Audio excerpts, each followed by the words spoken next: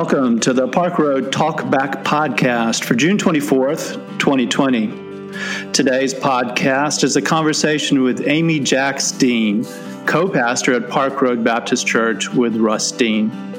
I'm Bruce Holliday, Director of Communications at Park Road, and today we will be asking a few follow-up questions to a sermon that Amy gave this past Sunday. The title of the sermon was Showing Up and Standing By. Thank you for joining us today.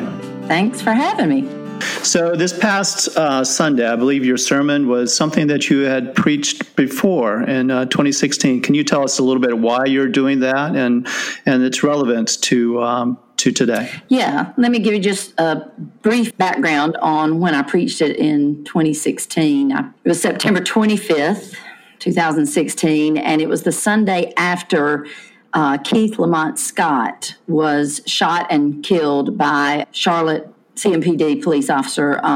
He was 43 years old, African-American man. He was shot and killed, and it sparked what we now refer to as the Charlotte Uprising. And that whole week after he was shot, people took to the streets of Charlotte and clergy joined them. And I had never really been involved in a protest kind of movement like that. I had been involved in the Women's March and some other things like that, but nothing that held this kind of palpable energy and rage and anger. And Russ and I went every night of the week. It was interesting. The first night that the people took to the streets and clergy, we were asked to come and wear any kind of garb that would show who we are and try to be a peaceful presence. The first night, we still had a teenager living at home, and I did not go because I was really afraid to go and leave him at home, and I didn't know what would happen. So Russ went, and he came back, and I had been watching the news, and the news was very frightening looking, and he came back and said it was nothing like what the news makes it look like. And he said, I really never felt in danger, and I think you should come. So the next few nights, we both went. I decided to re-preach this sermon as we're going back and looking at sermons, kind of a top 10 out of the second half of the 2 decades of work we've done here. This one came to mind. One of the things Russ and I talked about, we had decided before the global pandemic and racial tension that we would do this top 10 from 2010 to 2020. Then COVID-19 hit, and then the streets have been full of people protesting, and doing a top 10 felt a little bit out of touch. So we have tried to go back and pick a top 10 that also speaks to the times, which we were probably not surprised to find how many times we've talked about the same thing over and over and over again. But this one stood out just with watching the protests on TV. I have not participated in protests this time except one that was a clergy protest only, and we practiced safe distancing and wearing masks. And so we've not been in the streets this time. So I went back to that sermon having been in the streets that time 4 years ago. What's it like to go back and reread a sermon? I think you had said at one point that you were surprised at how you sounded. You described yourself as more intense and emotional, perhaps, than you would have anticipated. I was shocked how much I had forgotten. I pulled up the manuscript. We manuscript all of our sermons. I go back to my 2016 file and pulled it up and started reading, and it was not manuscripted. It was notes and phrases. So that forced me to have to go back to the podcast and listen to it so I could transcribe it. It was much more, the sentences were not as well put together because I'd not typed them out. I had thought them all through, but I was really surprised at the tone in my voice. I had remembered that we were actually not in the sanctuary when I preached this sermon, because I can picture standing on the stage of the community center preaching it. We were having something done in the sanctuary, and we were out of the sanctuary for a couple of months. So I pictured that, but I was so shocked at the sound of my voice. It sounded urgent, and I never cried. I wasn't emotional, but I sounded so impassioned. It was like what I felt on the street had come into proclamation of the sermon. And I had forgotten how strongly I felt. I forgot several things that had happened to us that week, people we had met and conversations we had had and decisions that we had made about how to handle that week. I had completely forgotten, which is a little frightening, I think, to have something so...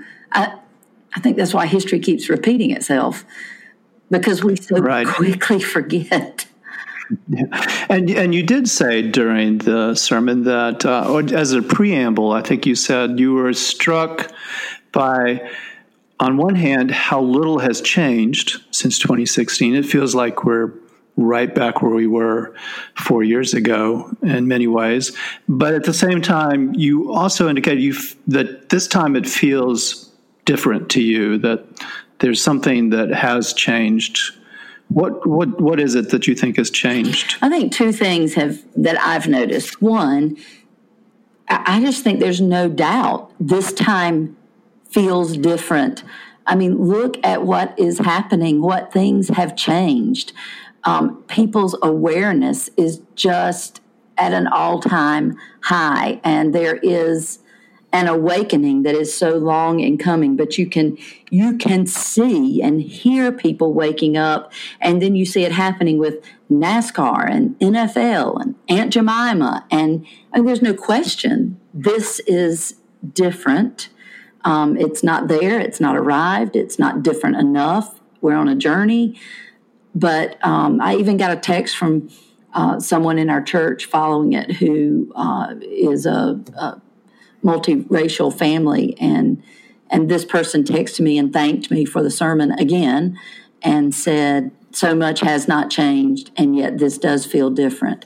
And I was heartened to hear someone in the midst of it say it feels different to them. It's one thing to feel different to me. I'm white.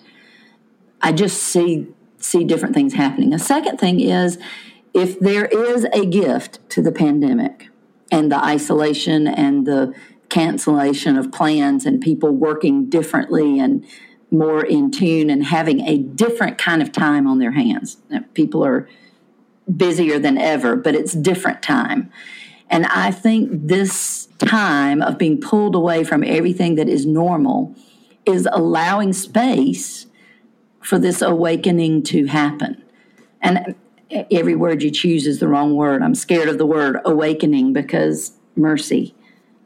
How can we be this long and still not be awake to what has happened and is happening to African Americans all over our country? But I do think there is something to the pandemic that is allowing for this to happen. You talked also about the fact that I think you used the phrase, I have no words, which struck you as unusual, I suppose, because your line of work, words are kind of your stock and trade, sermons, eulogies, blessings, prayers, creeds, and so forth. But in this circumstance, you were finding yourself without words. And it felt to me that you were finding some power in that fact, that you didn't always have to have words. Yeah, it is the ultimate irony. I have no words, and here's 6 pages worth of words for you in 2016, and then again in 2020. I have nothing to say. Here's 6 pages. But I was very aware that what I was saying was to a very predominantly white South Charlotte congregation, and they need to hear my words. But the no words came in the streets. This isn't my movement. I don't need to be the one speaking to this. I need to be listening, and I need to be showing up, and I need to be in solidarity with, and I need to be standing beside. And that won't necessarily mean that I agree with every single word that is said. I've given the example with the current situation. We signed onto a letter with other clergy about defunding the police, and had some pushback from a few people about their discomfort with the word defund. And my response was, if I'd been in charge, I'd have picked a different word. I'm not in charge of this. I don't get to be in charge of this. So I go with the words of the people that need to be in charge of this. And in those places, I feel like I really don't have much to say. I am here. I'm standing beside you. I'm standing with you. I'm showing up. But my voice does not need to be heard here unless you ask me to say something. And otherwise, I'm listening and I'm learning and I'm chanting your chant to add my voice to your voice. But I did have an awareness that then when I'm back kind of, quote, on the job as pastor of Park Road Baptist Church, on the job, I have to have words to this. I have to be able to speak coherently to this and passionately about this to try to help translate and bridge that gap from street to pulpit. And that seems like a pretty important gap that needs to be filled this year. And I think often we think it goes the other way, from pulpit to street. In these kind of circumstances, I'm learning how to not have words in the street, observe, have words in the pulpit. It would be different if our congregation were more multiracial and ethnic, but it's not. You mentioned also that you had wondered prior to this time whether or not you would be the kind of person who could actually get out there and march with protesters, whether or not you would, I'm not sure if you used the word courage or not, but if you would be able to join in that effort and be part of the protest. And so you actually did. And what was the experience like for you, given that you'd had those doubts prior? Yeah, I think I'm sure I must have used the word, would I have had the courage? I've always worried that I would not have, and that I would look back and say, wow, I really missed a moment. And I think in the course of 20 years and speaking out about some things, and then it really culminated in 2016, I think I kind of proved to myself maybe I would have. I've always worried I would have been late to the party. And oh my gosh, to people that are so far ahead of me, I am late to the party. But I'm there now. And even though we are not in the streets this time because of the pandemic, kind of finding other lanes to get in to make sure I'm pressing forward on that. But it felt good to know that I do have courage. It does make one stop and take notice. If you don't want to look back with regret, then make sure you're doing what you need to be doing now. And It makes you pause and wonder, I wonder what else I'm supposed to be speaking up about. I don't want to be caught in 25 years saying, I missed it. I was not paying attention. And I think you talked about your perception of the protests from watching on television versus your perception of actually being there. There were two completely different experiences that I thought it was interesting when you shared that. Well, the media, of course, is going to pick the most sellable things to report. And, you know, when people are looting or busting out windows or spray painting or whatever, that's what sells. You know, the moments that I was a part of was resounding "We Shall Overcome" being sung, and I've seen footage of this time, you know, people dancing in the streets, and it's this odd combination of anger and rage and jubilee and a sense of reunion. I kept saying in the sermon, if it wasn't so awful, it would just be so wonderful. And I think we get really caught up in the violence, which everyone will reject and say there's no place for violence in this kind of movement. But every movement has its own violence. But the vast majority of protesters are there. They're angry and they're finding a place for their voice to be heard, and they take to the streets. And it really is a beautiful thing about being American. And you mentioned that anger, I thought this was a very interesting phrase, that anger needs a place to rest. And now it is resting in the streets of Charlotte, referring to 2016. Yeah. Talk a little bit about how anger needs a place.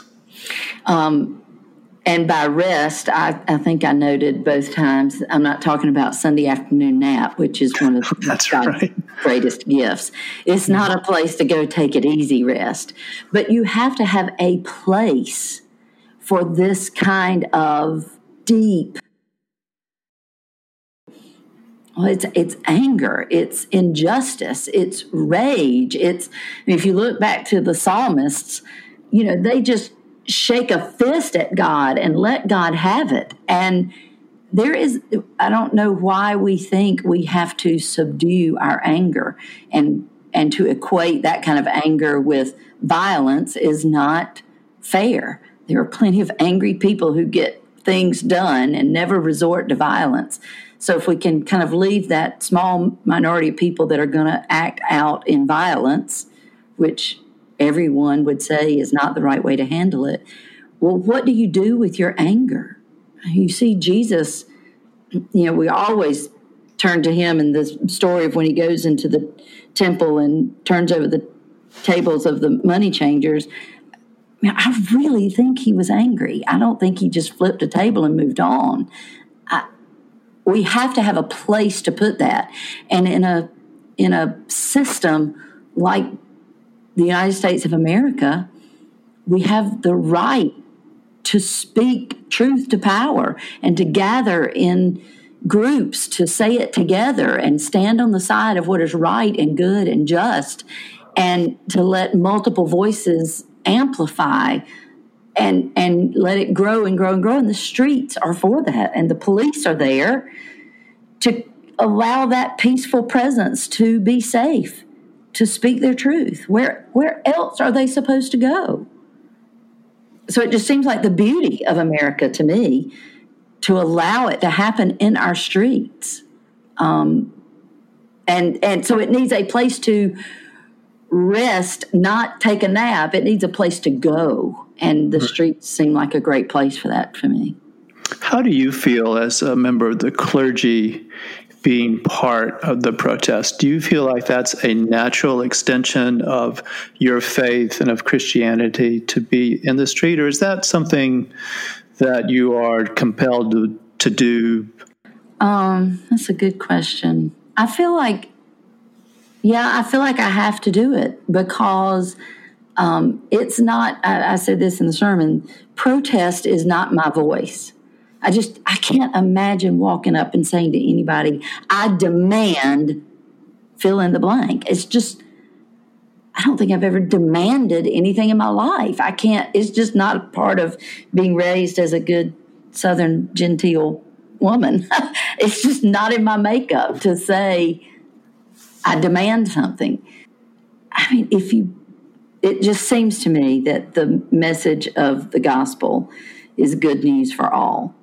And when people are living in places where there is just not a lot of good news and where they are oppressed and tired and where injustice rules the day. And I preached a sermon a long time ago and said, it is so aggravating to follow Jesus. And it really is. And I think Jesus gets a rap sometimes of do all the right things, follow the way of Jesus, and you'll be happy. No, I think if we do all the right things and follow the way of Jesus, you're going to be frustrated and aggravated and worn slap out. And that's just, that's not a real growth campaign. Join Park Road Baptist Church, will wear you out. But it is kind of the way of Jesus. I mean, it's the truth. It is.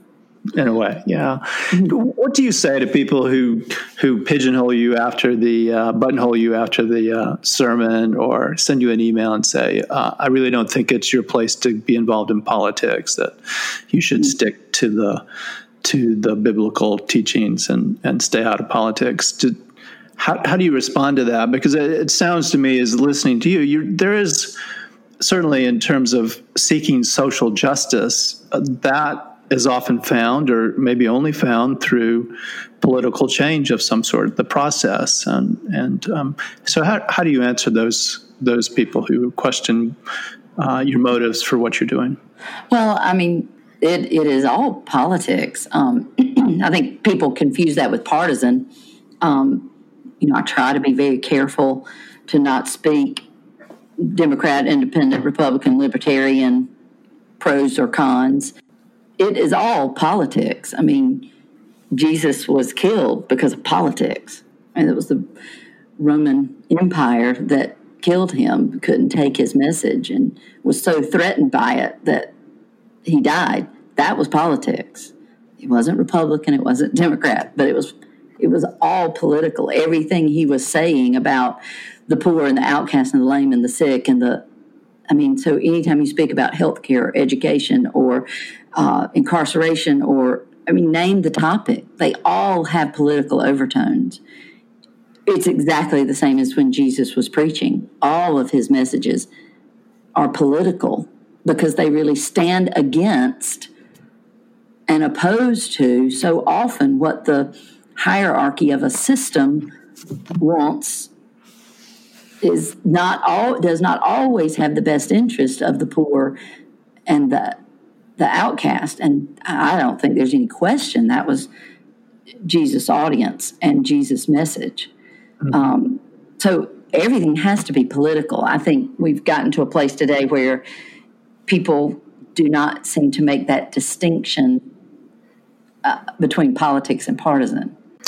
So the title of this sermon was Showing Up and Standing By. Here we are in 2020. We're in the midst of pandemic. Most of us trying to practice social distancing still. What can we do during this very important time to show up and to stand by if we are not comfortable being out in the streets and marching? And what other sorts of things might people consider? Yeah, I spent the first couple of weeks of the protest pretty enthralled with my own struggle about that. I mean, even you'll vividly remember the staff meeting where I cried through the first 20 minutes of it or so.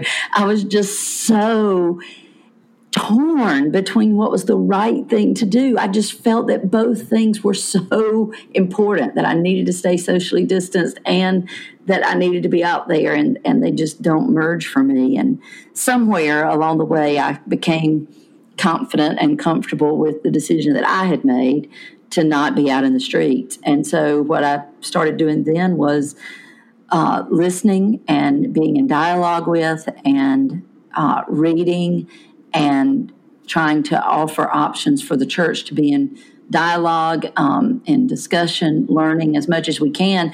We've been given this little gift of time, and it seems like it's going on forever and a day. But this will pass, and we will get back to our normal lives. So we better use this time wisely to inform ourselves so that when we can get back out there and doing more, that we will be better equipped with the right language, with the right ideas to actually do something that would make a difference.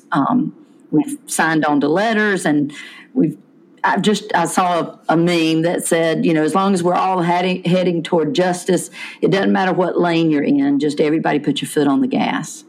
So for now, I just can't be in the lane of protest.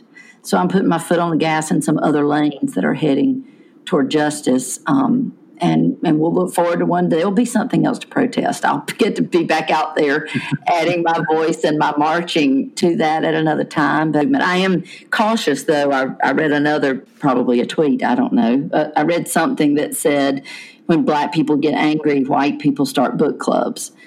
And that is an ouch. And I don't want that to be this. But right now, we need to use this gift of time and become more educated than we've ever been before and see if that will move us towards something as the pandemic hopefully ends soon. Yes. Well, the sermon certainly was extremely timely, and I think the points that you made and the topics you covered are a tremendous help to help us put it into perspective and to understand a positive way forward. So thank you for that. I hope so. Well, Amy, thank you so much for your time today. We appreciate you sitting down with us and sharing some of the insights into the backstory of a sermon. Thanks. It's good to think through it more deeply than just one thing you put out there. It's good to think through why you said some of the things you said. Exactly.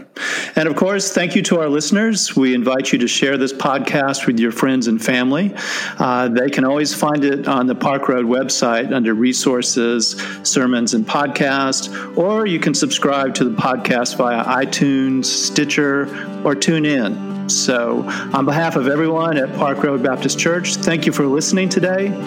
Grace and peace to you.